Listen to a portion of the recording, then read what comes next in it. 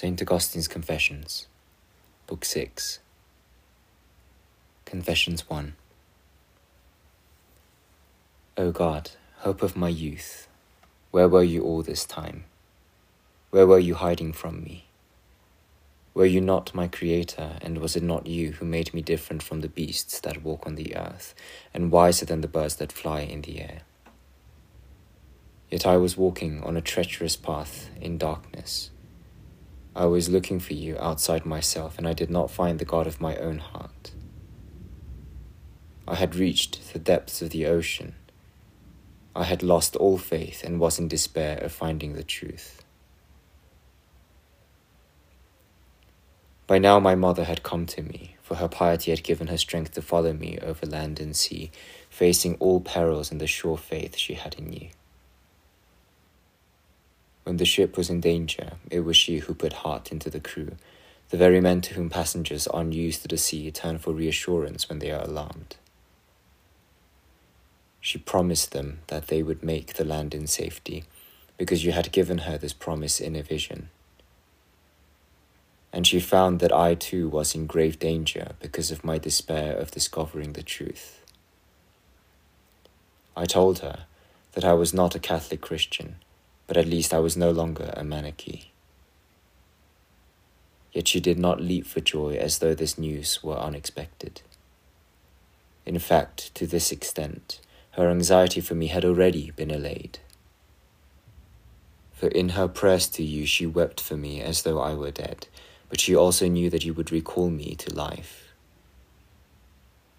In her heart she offered me to you as though I were laid out on a bier, waiting for you to say to the widow's son, "Young man, I say to you, stand up." And he would get up and begin to speak, and you would give him back to his mother. So she felt no great surge of joy, and her heart beat none the faster when she heard that the tears and the prayers which she had offered you day after day had at last in great part been rewarded. For I had been rescued from falsehood, even if I had not yet grasped the truth. Instead, because she was sure that if you had promised her all, you would also give her what remained to be given, she told me quite serenely, with her heart full of faith, that in Christ she believed that before she left this life, she would see me a faithful Catholic. This was what she said to me. But to you, from whom all mercies spring, she poured out her tears and her prayers all the more fervently, begging you to speed your help and give me light in my darkness. She hurried all the more eagerly to church, where she listened with rapt attention to all that Ambrose said. For her, his words were like a spring of water within her, that flows continually to bring her everlasting life. She loved him as God's angel, because she had learnt that it was through him that I had been led, for the time being, into a state of wavering uncertainty.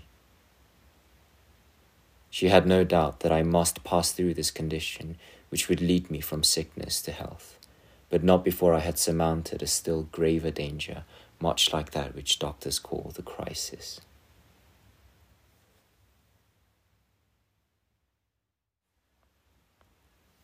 Confessions 2. It had been my mother's custom in Africa to take meal cakes and bread and wine to the shrines of the saints on their memorial days, but the doorkeeper would not allow her to do this in Milan. When she learned that the bishop had forbidden it, she accepted his ruling with such pious submission that I was surprised to see how willingly she condemned her own practice rather than dispute his command. For her heart was not beset by a craving for wine, nor did the love of it goad her into hatred of the truth, as happens with so many men and women who are as disgusted to hear the praises of sobriety as drunkards to be offered water with their wine. She used to bring her basket full of the customary offerings of food, intending to taste a little and give the rest away. For herself, she never poured more than a small cupful of wine, watered to suit her sober palate, and she drank only as much of it as was needed to do honour to the dead. If there were many shrines to be honoured in this way, she carried the same cup around with her to each one and shared its contents, by now well watered and quite lukewarm, with any of her friends who were present, allowing each to take only the smallest sip. for her purpose was to perform an act of piety, not to seek pleasure for herself. But she willingly ceased this custom when she found that this great preacher, this holy bishop, had forbidden such ceremonies even to those who performed them with sobriety, both for fear that to some they might be occasions for drunkenness, and also because they bore so close a resemblance to the superstitious rites which the pagans held in honour of their dead. Instead of a basketful of the fruits of the earth, she learned to bring to the shrines of the martyrs a heart full of prayers far purer than any of these gifts. In this way she was able to give what she could to the poor, and the communion of the Lord's body was celebrated at the shrines of the saints who had given their lives and earned the crown of martyrdom by following the example of his passion. Yet it seems to me that my mother probably would not have given up this habit so readily if the prohibition had come from another whom she loved less dearly than Ambrose. My heart lies open before you, O Lord my God, and this is what I believe. Because he could show me the way of salvation, she was greatly devoted to Ambrose, and his heart too had warmed to her for her truly pious way of life, her zeal in good works, and her regular church-going. Often when he saw me, he would break out in praise of her, congratulating me on having such a mother. But he little knew what sort of a son she had, one who doubted all these things and was convinced that man could not find the road leading to life.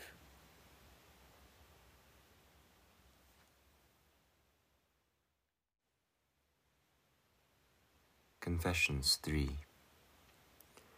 But although my mind was full of questions and I was restless to argue out my problems, I did not pour out my sorrows to you, praying for your help. I even thought of Ambrose simply as a man who was fortunate, as the world appraises fortune, because he was held in such high esteem by such important people. His celibacy seemed to me the only hardship which he had to bear.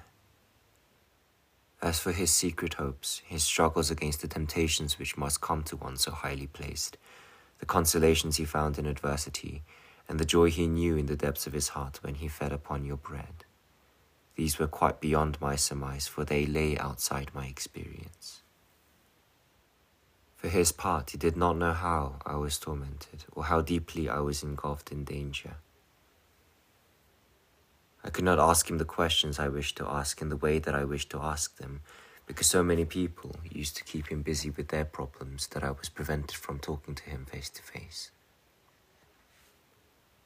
When he was not with them, which was never for very long at the time, he was reviving his body with the food that it needed or refreshing his mind with reading. When he read, his eyes scanned the page and his heart explored the meaning, but his voice was silent and his tongue was still. All could approach him freely, and it was not usual for visitors to be announced, so that often, when we came to see him, we found him reading like this in silence, for he never read aloud. We would sit there quietly, for no one had the heart to disturb him when he was so engrossed in study. After a time we went away again, guessing that in the short time when he was free from the turmoil of other men's affairs and was able to refresh his own mind, he would not wish to be distracted. Perhaps he was afraid that if he read aloud some obscure passage in the author he was reading might raise a question in the mind of an attentive listener, and he would then have to explain the meaning or even discuss some of the more difficult points. If he spent his time in this way, he would not manage to read as much as he wished. Perhaps a more likely reason why he read to himself was that he needed to spare his voice, which quite easily became hoarse. But whatever his reason, he may be sure it was a good one. At all events, I had no chance to probe the heart of this man, your holy oracle, with the questions that I wished to put to him, unless it was some matter that could be treated briefly. If I was to pour out my sea of troubles before him, I should need to find him truly at his leisure, but this I never did.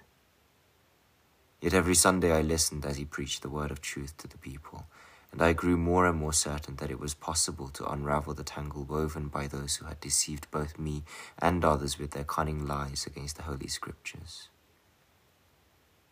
I learned that your spiritual children, whom by your grace you have made to be born again of our Catholic Mother the Church, do not understand the words God made man in his own image, to mean that you are limited by the shape of a human body. And although I could form not the vaguest idea, even with the help of allegory, of how there could be substance that was spiritual, nevertheless I was glad all this time I had been howling my complaints not against the Catholic faith, but against something quite imaginary which I had thought up in my own head. At the same time I was ashamed of myself, because I had certainly been both rash and impious in speaking out in condemnation of a matter on which I ought to have taken pains to be better informed.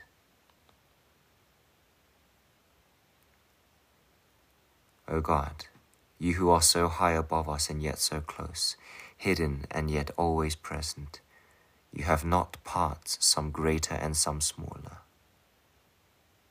You are everywhere, and everywhere you are entire. Nowhere are you limited by space. You have not the shape of a body like ours. Yet you made man in your own likeness, and man is plainly in space from head to foot.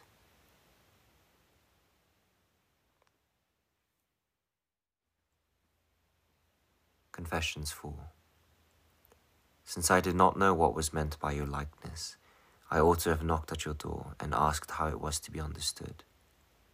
I ought not to have derided and set myself against it as though it meant what I imagined it to mean. Anxiety about what I could believe as certain gnawed at my heart all the more sharply as I grew more and more ashamed that I had been misled and deluded by promises of certainty for so long, and had talked wildly like an ignorant child about so many unconfirmed theories as though they were beyond question. It was only later that I realized that they were false. But by now I was sure at least that there was no certainty in them, though I had taken them for true when I blindly attacked your Catholic Church. Though I had not yet discovered that what the Church taught was the truth, at least I had learnt that she did not teach the doctrines which I so sternly denounced. This bewildered me, but I was on the road to conversion, and I was glad, my God, that the one Church, the body of your only Son, in which the name of Christ had been put upon me as a child, had no liking for childish absurdities, and there was nothing in the sound doctrine which she taught to show that you, the Creator of all things, were confined within a measure of space, which however high, however wide it might be, was yet strictly determined by the form of a human body. I was glad too that at last I had been shown how to interpret the ancient scriptures of the law and the prophets in a different light from that which had previously made them seem absurd, when I used to criticize your saints for holding beliefs which they had never really held at all. I was pleased to hear that in his sermons to the people, Ambrose often repeated the text, "The written law inflicts death, whereas the spiritual law brings life," as though this were a rule upon which he wished to insist most carefully.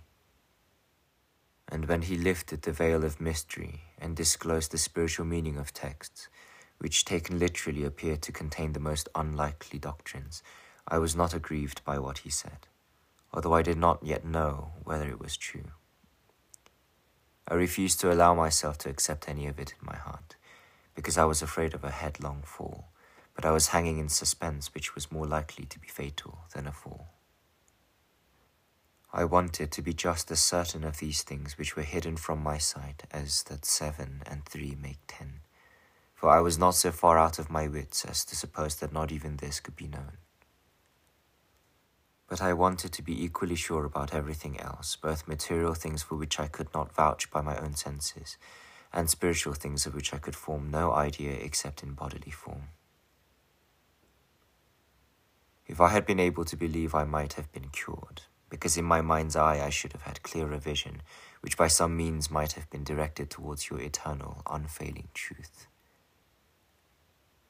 But it is often the case that a man who has had experience of a bad doctor is afraid to trust himself even to a good one, And in the same way my sick soul, which could not be healed except through faith, refused this cure for fear of believing a doctrine that was false. My soul resisted your healing hand, for it was you who prepared and dispensed the medicine of faith and made it so potent a remedy for the diseases of the world.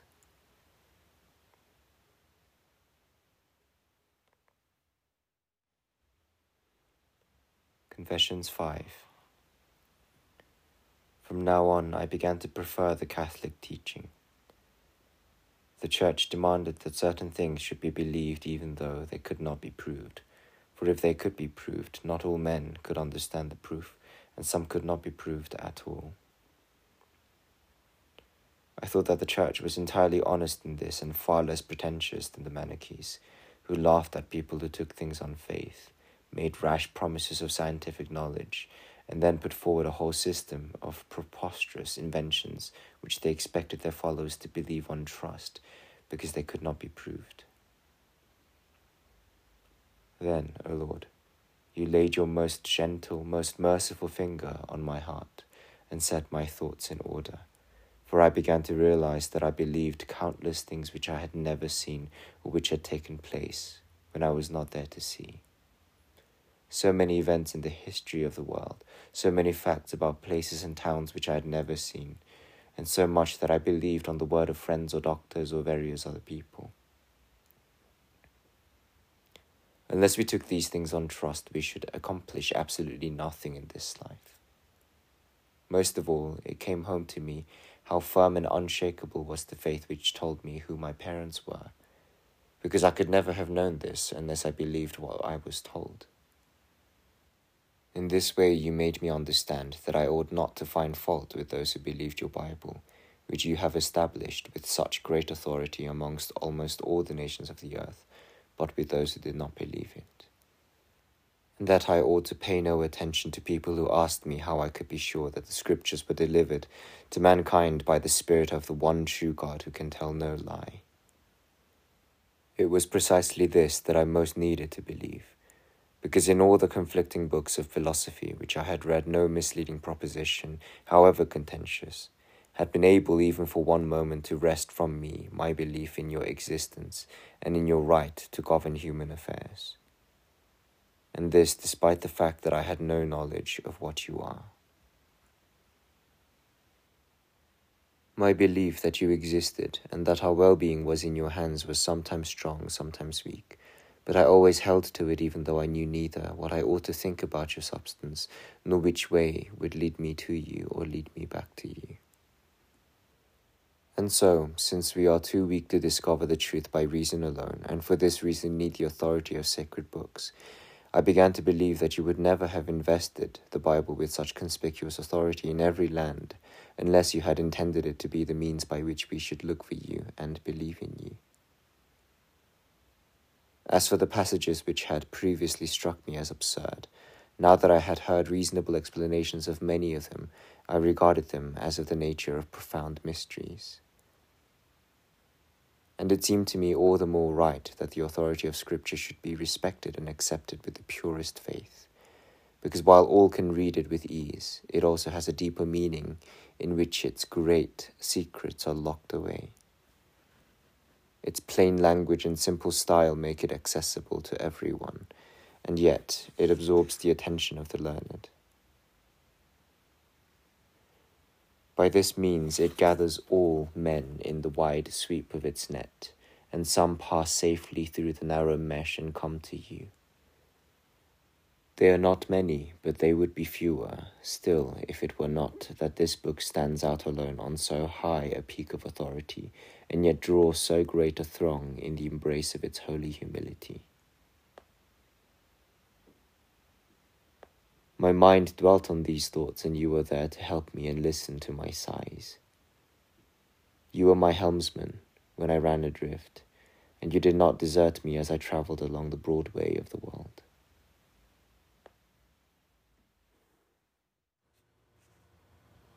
Confessions 6. I was eager for fame and wealth and marriage, but you only derided these ambitions. They caused me to suffer the most galling difficulties, but the less you allowed me to find pleasure in anything that was not yourself, the greater, I know, was your goodness to me. Look into my heart, O Lord, for it was your will that I should remember these things and confess them to you. I pray now that my soul may cling to you, for it was you who released it from the deadly snare in which it was so firmly caught. It was in a state of misery, and you probed its wound to the quick, pricking it on to leave all else and turn to you to be healed, to turn to you who are above all things and without whom nothing could exist. My misery was complete, and I remember how, one day, you made me realize how utterly wretched I was. I was preparing a speech in praise of the emperor, intending that it should include a great many lies, which would certainly be applauded by an audience who knew well enough how far from the truth they were. I was greatly preoccupied by this task, and my mind was feverishly busy with its harassing problems. As I walked along one of the streets in Milan, I noticed the poor beggar who must, I suppose, have had his fill of food and drink, since he was laughing and joking. Sadly, I turned to my companions and spoke to them of all the pain and trouble which is caused by our own folly. My ambitions had placed a load of misery on my shoulders, and the further I carried it, the heavier it became, but the only purpose of all the efforts we made was to reach the goal of peaceful happiness. This beggar had already reached it ahead of us, and perhaps we should never reach it at all. For by all my laborious contriving and intricate manoeuvres, I was hoping to win the joy of worldly happiness, the very thing which this man had already secured at the cost of the few pence which he had begged. Of course, his was not true happiness, but the state of felicity which I aimed to reach was still more false. He, at any rate, was cheerful while I was unhappy. He had no worries, but I was full of apprehension. And if anyone had asked me whether I would rather be happy or afraid, I should have replied that I preferred to be happy. But if I had then been asked to choose between the life which that beggar led and my own, I should have chosen my own life, full of fears and worries though it was. This would have been an illogical choice, and how could I have pretended that it was the right one? For I ought not to have preferred myself to the beggar simply because I was the more learned, since my learning was no source of happiness to me. I only made use of it to try to please others, and I only tried to please them, not to teach them. This was why you broke my bones with the rod of your discipline. My soul, then, must beware of those who say that what matters is the reason why a man is happy. They will say that it was drunkenness that made the beggar happy, while my soul looked for happiness in honor. But what sort of honor did it hope to find? Not the kind which is to be found in you, O Lord. It was not true honor, any more than the beggar's joy was true joy, but it turned my head even more. That very night the beggar would sleep off his drunkenness, but mine had been with me night after night as I slept, and was still with me in the morning when I woke, and would still be with me night and day after that. Yet I know that it does matter why a man is happy. There is a world of difference between the joy of hope that comes from faith and the shallow happiness that I was looking for. There was a difference too between the beggar and myself.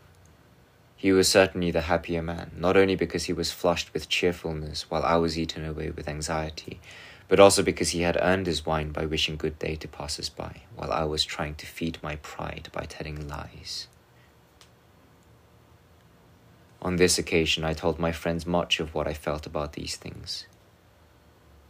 Often, by observing them, I was made aware of my own state, and I was not pleased with what I saw. This made me sad, and my misery was redoubled. And if by chance fortune smiled upon me, I was too disheartened to seize it, for it would take to flight, just as my hand was ready to close upon it.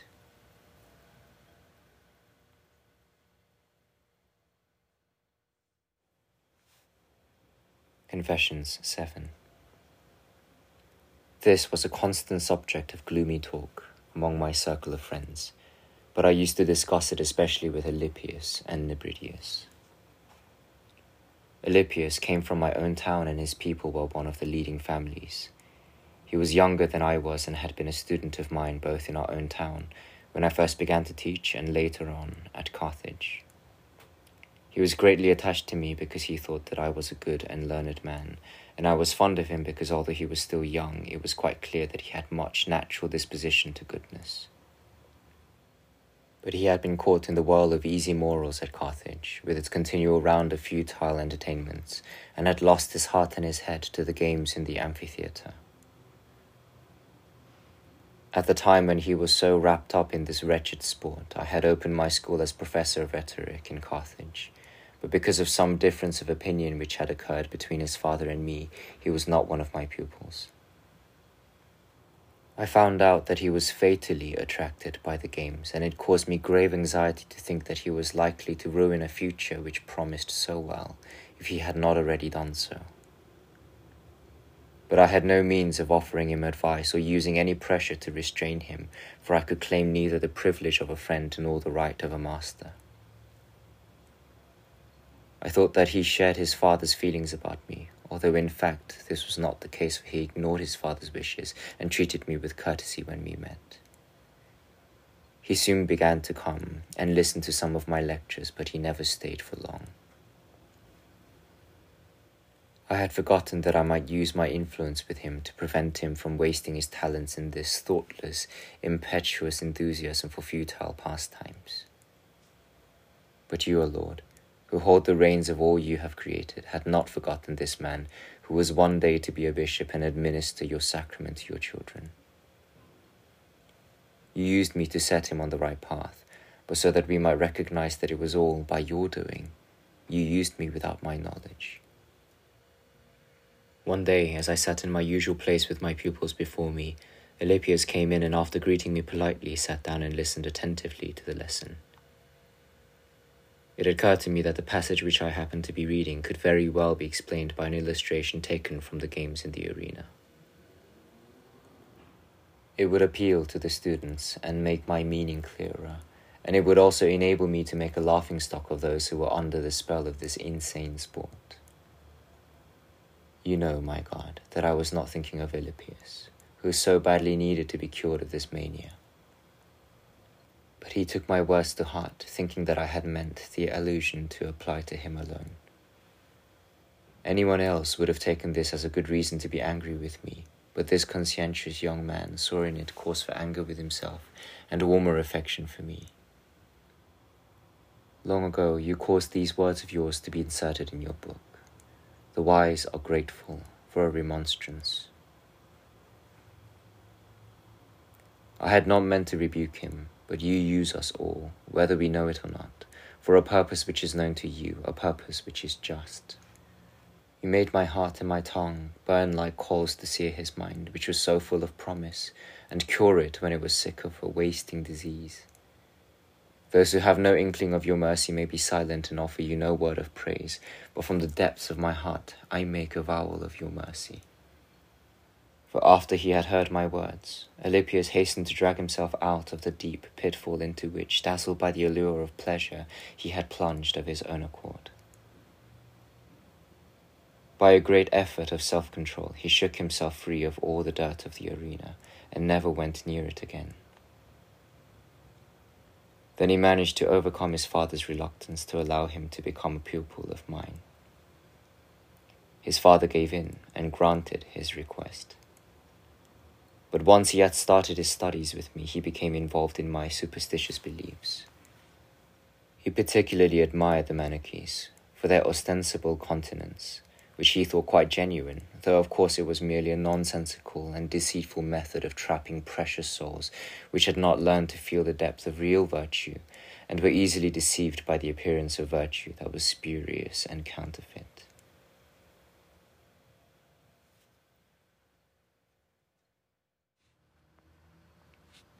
Confessions 8. But he did not abandon his career in the world, for his parents would not allow him to forget it. He went to Rome ahead of me to study law, and there, strange to relate, he became obsessed with an extraordinary craving for gladiatorial shows. At first he detested these displays and refused to attend them, but one day during the season for this cruel and bloodthirsty sport, he happened to meet some friends and fellow students returning from their dinner. In a friendly way, they brushed aside his resistance and his stubborn protests and carried him off to the arena. "You may drag me there bodily," he protested, "but do you imagine that you can make me watch the show and give my mind to it? I shall be there, but it will be just as if I were not present, and I shall prove myself stronger than you or the games." He did not manage to deter them by what he said, and perhaps the very reason why they took him with them was to discover whether he would be as good as his word. When they arrived at the arena, the place was seething with the lust for cruelty. They found seats as best they could, and Alypius shut his eyes tightly, determined to have nothing to do with these atrocities. If only he had closed his ears as well. For an incident in the fight drew a great roar from the crowd, and this thrilled him so deeply that he could not contain his curiosity. Whatever had caused the uproar, he was confident that if he saw it, he would find it repulsive and remain master of himself. So he opened his eyes, and his soul was stabbed with a wound more deadly than any which the gladiator whom he was so anxious to see had received in his body. He fell, and fell more pitifully than the man whose fall had drawn that roar of excitement from the crowd. The din had pierced his ears and forced him to open his eyes, laying his soul open to receive the wound which struck it down. This was presumption, not courage. The weakness of his soul was in relying upon itself instead of trusting in you. When he saw the blood, it was as though he had drunk a deep draught of savage passion. Instead of turning away, he fixed his eyes upon the scene and drank in all its frenzy, unaware of what he was doing. He revelled in the wickedness of the fighting and was drunk with the fascination of bloodshed.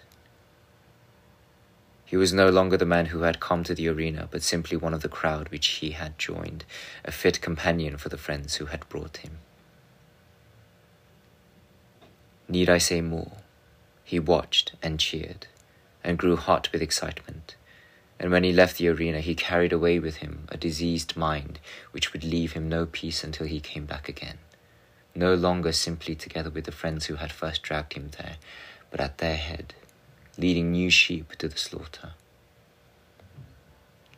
Yet you stretched out your almighty, ever-merciful hand, O God, and rescued him from this madness.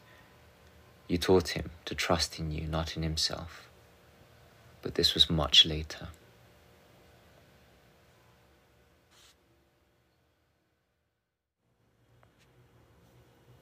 Confessions 9.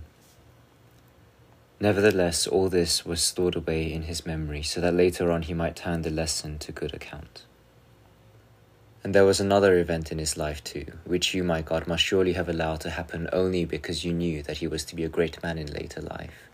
And you wanted him to start in good time to learn that in judging cases, one man must not too easily condemn another through being over-credulous. While he was still studying under me at Carthage, you allowed him to be arrested as a thief by the market officers. He was in the market in the middle of the day thinking over an exercise of the sort which is regularly given to students, a set piece which he had to recite. He was strolling alone in front of the law courts, carrying his pen and his writing tablets, when the real thief, a young student like himself, made his way without attracting the notice of Alypius towards the leaden gratings which project over the moneylenders' shops. He carried a hatchet, which he kept out of sight, and with this he began to hack away the lead. But the moneylenders in their shops below heard the noise. Quietly they discussed what to do and sent some men to arrest anyone they might find. At the sound of their voices, the thief dropped his hatchet and ran off, frightened that he might be caught with it in his possession. Alypius had not seen the thief arrive, but he saw him leave. He noticed that he was in a hurry to get away and went into the building to discover the reason for this haste. He found the hatchet, and while he stood wondering how it came to be there, the men who had been sent to find the intruder arrived, to find Alypius alone and in his hand the tool which had caused the noise that had alarmed them and brought them to the spot. They seized him and dragged him away, proudly telling the crowd of shopkeepers who had by now assembled that they had caught him in the act. Then they took him off to hand him over to the magistrates. But this was the end of his lesson. You, O Lord, were the only witness of his innocence, and at once you stood by his side to defend him. For as they were leading him away to be tortured or imprisoned, they met the architect in charge of public buildings. Alypius's captors were particularly glad to meet this official, because he had often suspected them of stealing goods missing from the market, and now at last he would realize who was guilty of these crimes. But the architect had often seen Alypius at the house of one of the senators, whom he frequently visited. He recognized him at once, and taking him by the arm, led him aside to ask how he came to be in such trouble. When he heard what had happened, he turned to the excited onlookers, who were noisily threatening Alypius, and told them all to follow him. They passed by the house of the youth who had committed the crime. At the door they found a slave boy, quite able to tell all he knew, but too young to fear any consequences for his master.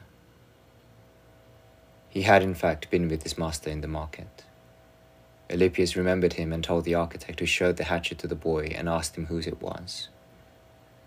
Without hesitation the boy answered, ours, and went on to tell the whole story in answer to the architect's questions. By this means the guilt was laid where it belonged, much to the confusion of the crowd, which had begun too soon to be jubilant over the arrest of Alypius. And Alypius, who was destined later to preach your word and judge many cases in your church, went home all the wiser for this experience.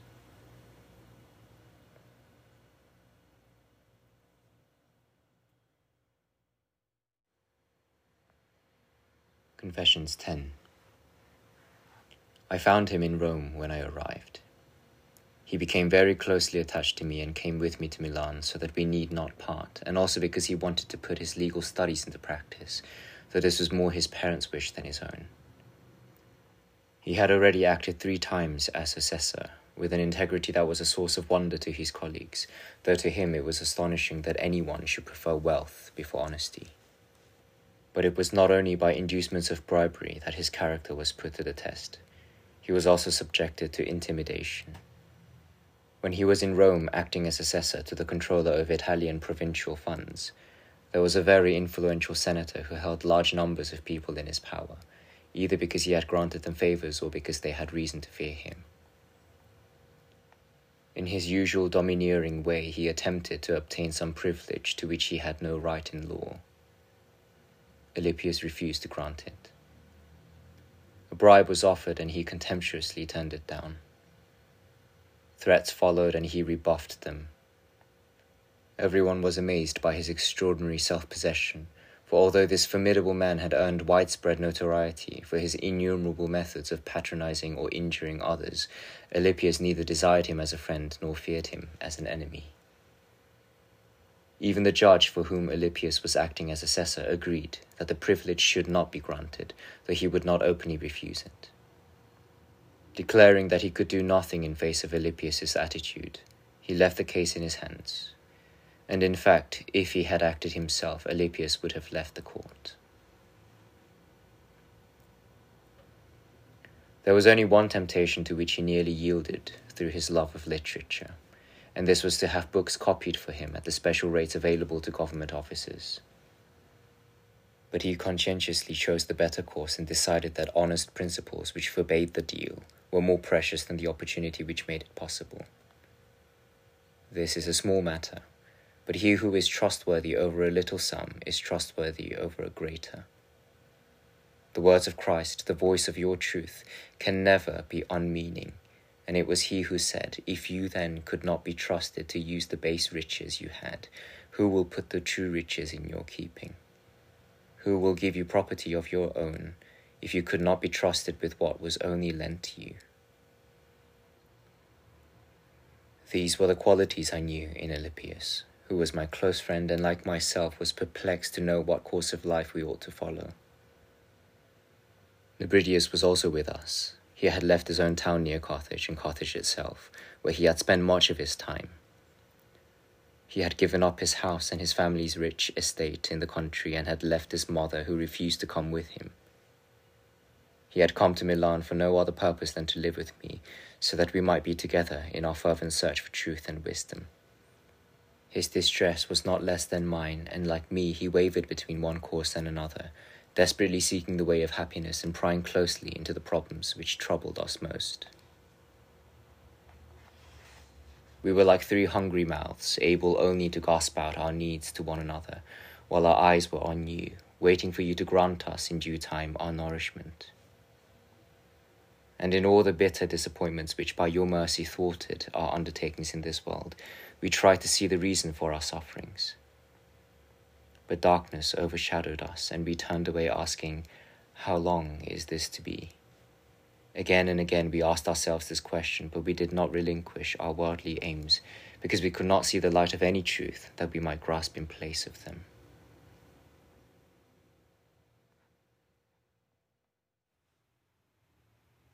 Confessions 11. I found much to bewilder me in my memories of the long time which had passed since I was 19, the age at which I had first begun to search in earnest for truth and wisdom, and had promised myself that once I had found them, I would give up all the vain hopes and mad delusions which sustained my futile ambitions.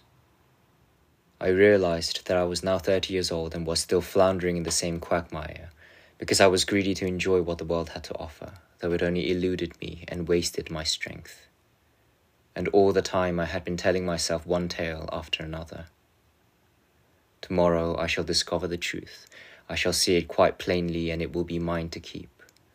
Faustus will come and explain everything. The academics, what wonderful men they are. Is it true that we can never know for certain how we ought to manage our lives? No, not that. We must search all the more carefully and never despair. I can see now that the passages in Scripture which I used to think absurd are not absurd at all. They can be understood in another sense quite fairly. I shall fix my foot firmly on the step where my parents set me as a boy, until I find the manifest truth. But where and when am I to look for it? Ambrose has no time to spare, and I have no time for reading. Where am I to look for the books I need? Where and when can I buy them or get someone to lend them to me? I must plan my time and arrange my day for the good of my soul.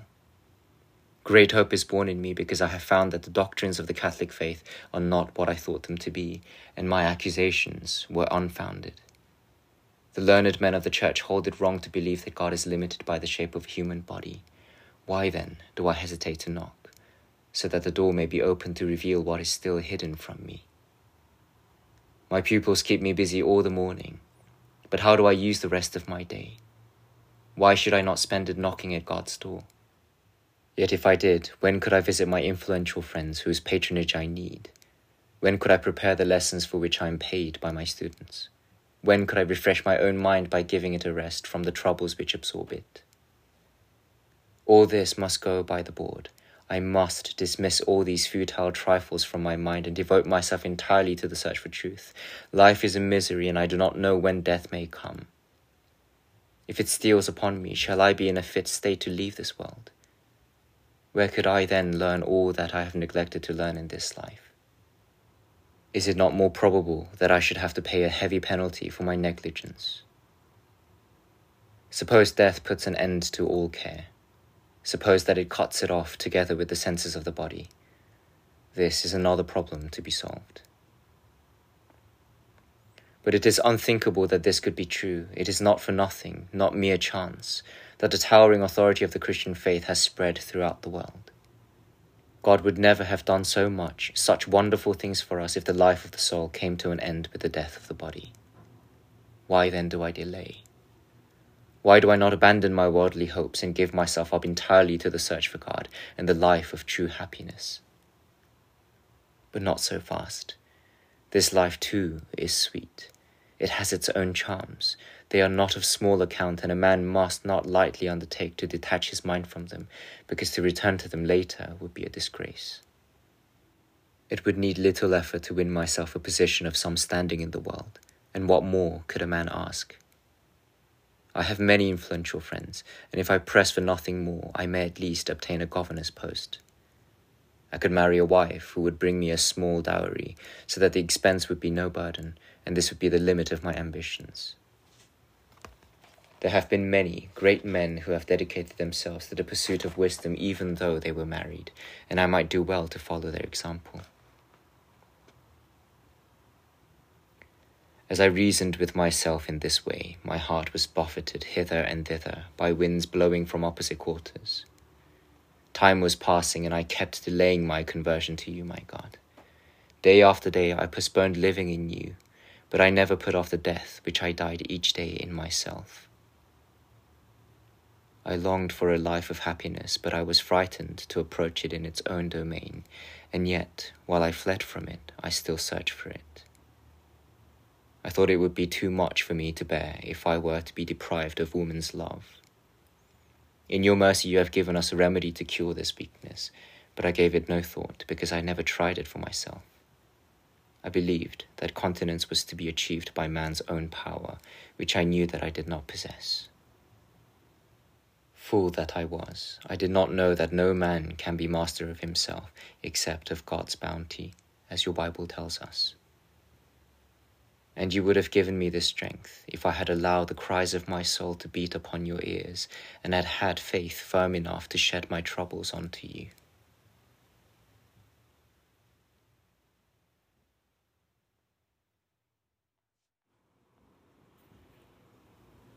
Confessions 12. It was Alypius who prevented me from marrying, because he insisted that if I did so, we could not possibly live together in uninterrupted leisure, devoted to the pursuit of wisdom as we had long desired to do.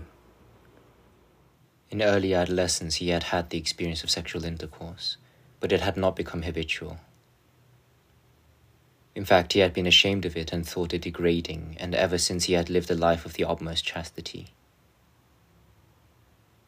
For my part, I answered his arguments by pointing to the example of married men who had been lovers of wisdom, had served God well, and had retained the affection of their friends, whom they had loyally loved in return. But I was far from being the equal of these noble spirits. I was bound down by this disease of the flesh. Its deadly pleasures were a chain that I dragged along with me, yet I was afraid to be freed from it. And I refused to accept the good advice of Alypius, repelling the hand that meant to loose my bonds, as though it only rubbed my sores. Moreover, the serpent used me as a mouthpiece to speak to Alypius himself. Satan twisted my words into snares that were meant to entice, and strewed them in the path to trap the feet of his victim, who walked in all innocence with no burden to bear. Alypius could not understand how it was that I, of whom he thought so highly, could be so firmly caught in the toils of sexual pleasure as to assert, whenever we discussed the subject, that I could not possibly endure the life of a celibate. When I saw that he was puzzled by my words, I used to defend them by saying that there was a great difference between his own hasty, furtive experience and my enjoyment of a settled way of life. In his case, since he could scarcely remember the occasion, he might easily disparage it. But in mine, it required only the respectable name of marriage, and he need no longer wonder why I found it impossible to turn my back upon it. As a result of what I said, he began to wish to be married himself, not because he had yielded to lust for pleasure of this kind, but simply out of curiosity. He explained that he was eager to find out what it was without which my life, which he thought so pleasant, would seem to me no life but a misery. His mind was free from the fetters by which mine was enchained. He was amazed at my state of bondage, and amazement led to the desire to test it for himself. If he made the experiment, he was likely to fall into the very state which was the object of his amazement, for he was willing to make terms with death, and danger loved is death won. Neither of us was greatly influenced by the thought of such honor as we should earn by fulfilling the duties of maintaining a well-ordered marriage and raising a family. For my part, I was a prisoner of habit, suffering cruel torments through trying to satisfy a lust that could never be sated, while Alypius was being led by curiosity into a like state of captivity. This was the state in which we remained until you, O God Most High, who formed us out of clay and never desert us, had pity on our misery and came to our aid in a wonderful way that we could not understand.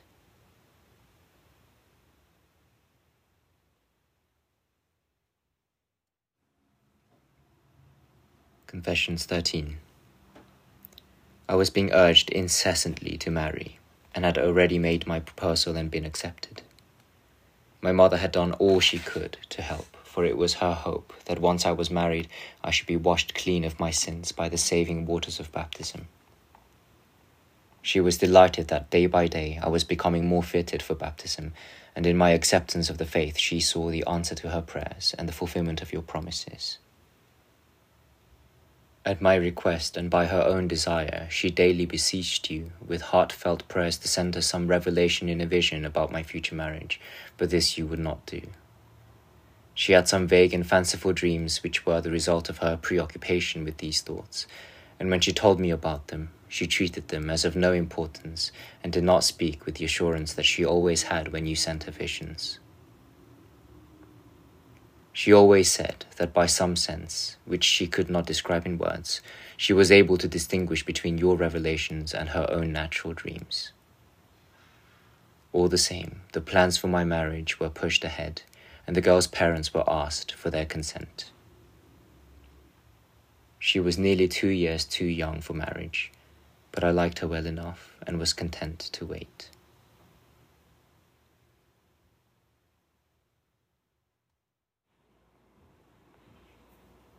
Confessions 14. A group of my friends who detested the bustle and worry of life had all but decided to live a life of peace away from the crowd. We had thought over this project and discussed it together a great deal. The plan was to arrange this life of leisure by pooling our possessions and using such money as we had between us to create a common fund. In the spirit of sincere friendship, none of us would claim this or that as his own, but all would be thrown together, and the whole would belong to each and to all. We thought that there might be about 10 members of our community. Some of them were very wealthy, especially Romanianus, who came from my own town. He had been one of my closest friends since boyhood and had come to Milan on some urgent legal business connected with his affairs. He was most enthusiastic about our project, and as he was far richer than the rest of us, his opinions carried great weight. We had agreed that 2 leaders should be chosen each year to deal with day-to-day problems, while the rest of us were to be left to live in peace. But I was hoping to get married and some of the others already had wives, and when we began to ask ourselves whether the women would agree to the plan, all our carefully made arrangements collapsed and broke to pieces in our hands and were discarded. Once more we turned to our sighs and groans. Again we trod the wide, well-beaten tracks of the world, and thought jostled thought in our hearts. But your will stands firm, and in the wisdom of your plan you made light of ours, and prepared the way you had chosen for us. You were ready to grant us in due time our nourishment, ready to open your hand and fill our souls with your blessing.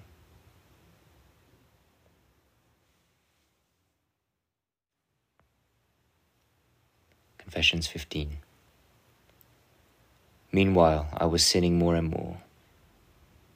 The woman with whom I had been living was torn from my side as an obstacle to my marriage, and this was a blow which crushed my heart to bleeding, because I loved her dearly. She went back to Africa, vowing never to give herself to any other man, and left with me the son whom she had borne me. But I was too unhappy and too weak to imitate this example set me by a woman. I was impatient at the delay of 2 years, which had to pass before the girl whom I had asked to marry became my wife, and because I was more a slave of lust than a true lover of marriage, I took another mistress, without the sanction of wedlock. This meant that the disease of my soul would continue unabated. In fact, it would be aggravated, and under the watch and ward of uninterrupted habit, it would persist into the state of marriage. Furthermore, the wound that I had received when my first mistress was wrenched away showed no signs of healing. At first the pain was sharp and searing, but then the wound began to fester, and though the pain was duller, there was all the less hope of a cure.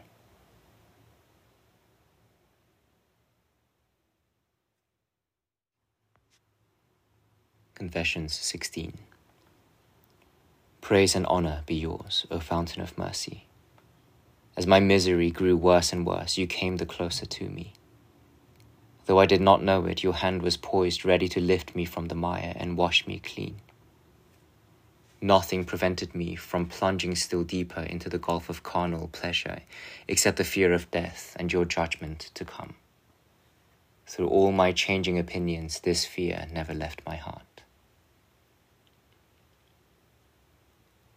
With my friends Alypius and Nebridius, I often discussed the nature of good and evil. In my judgment, Epicurus would have won all the honors, were it not that I believed that the soul lived on after death and received the reward or punishment which it deserved. Epicurus had refused to believe this. If we were immortal, I used to say, and could live in a perpetual state of bodily pleasure with no fear of losing it, why should we not be happy? What else could we desire? I did not realize that the very root of my misery was that I had sunk to such depths and was so blind that I could not discern the light of virtue and of beauty that is loved for its own sake, for true beauty is seen by the inner eye of the soul, not by the eye of the flesh. And I never wondered what was the source of my pleasure in discussing these topics, shameful as they were, with my friends, nor did I ask myself why, however great my indulgence in sensual pleasure, I could not find happiness, even in the sense in which I then conceived of it, unless I had these friends.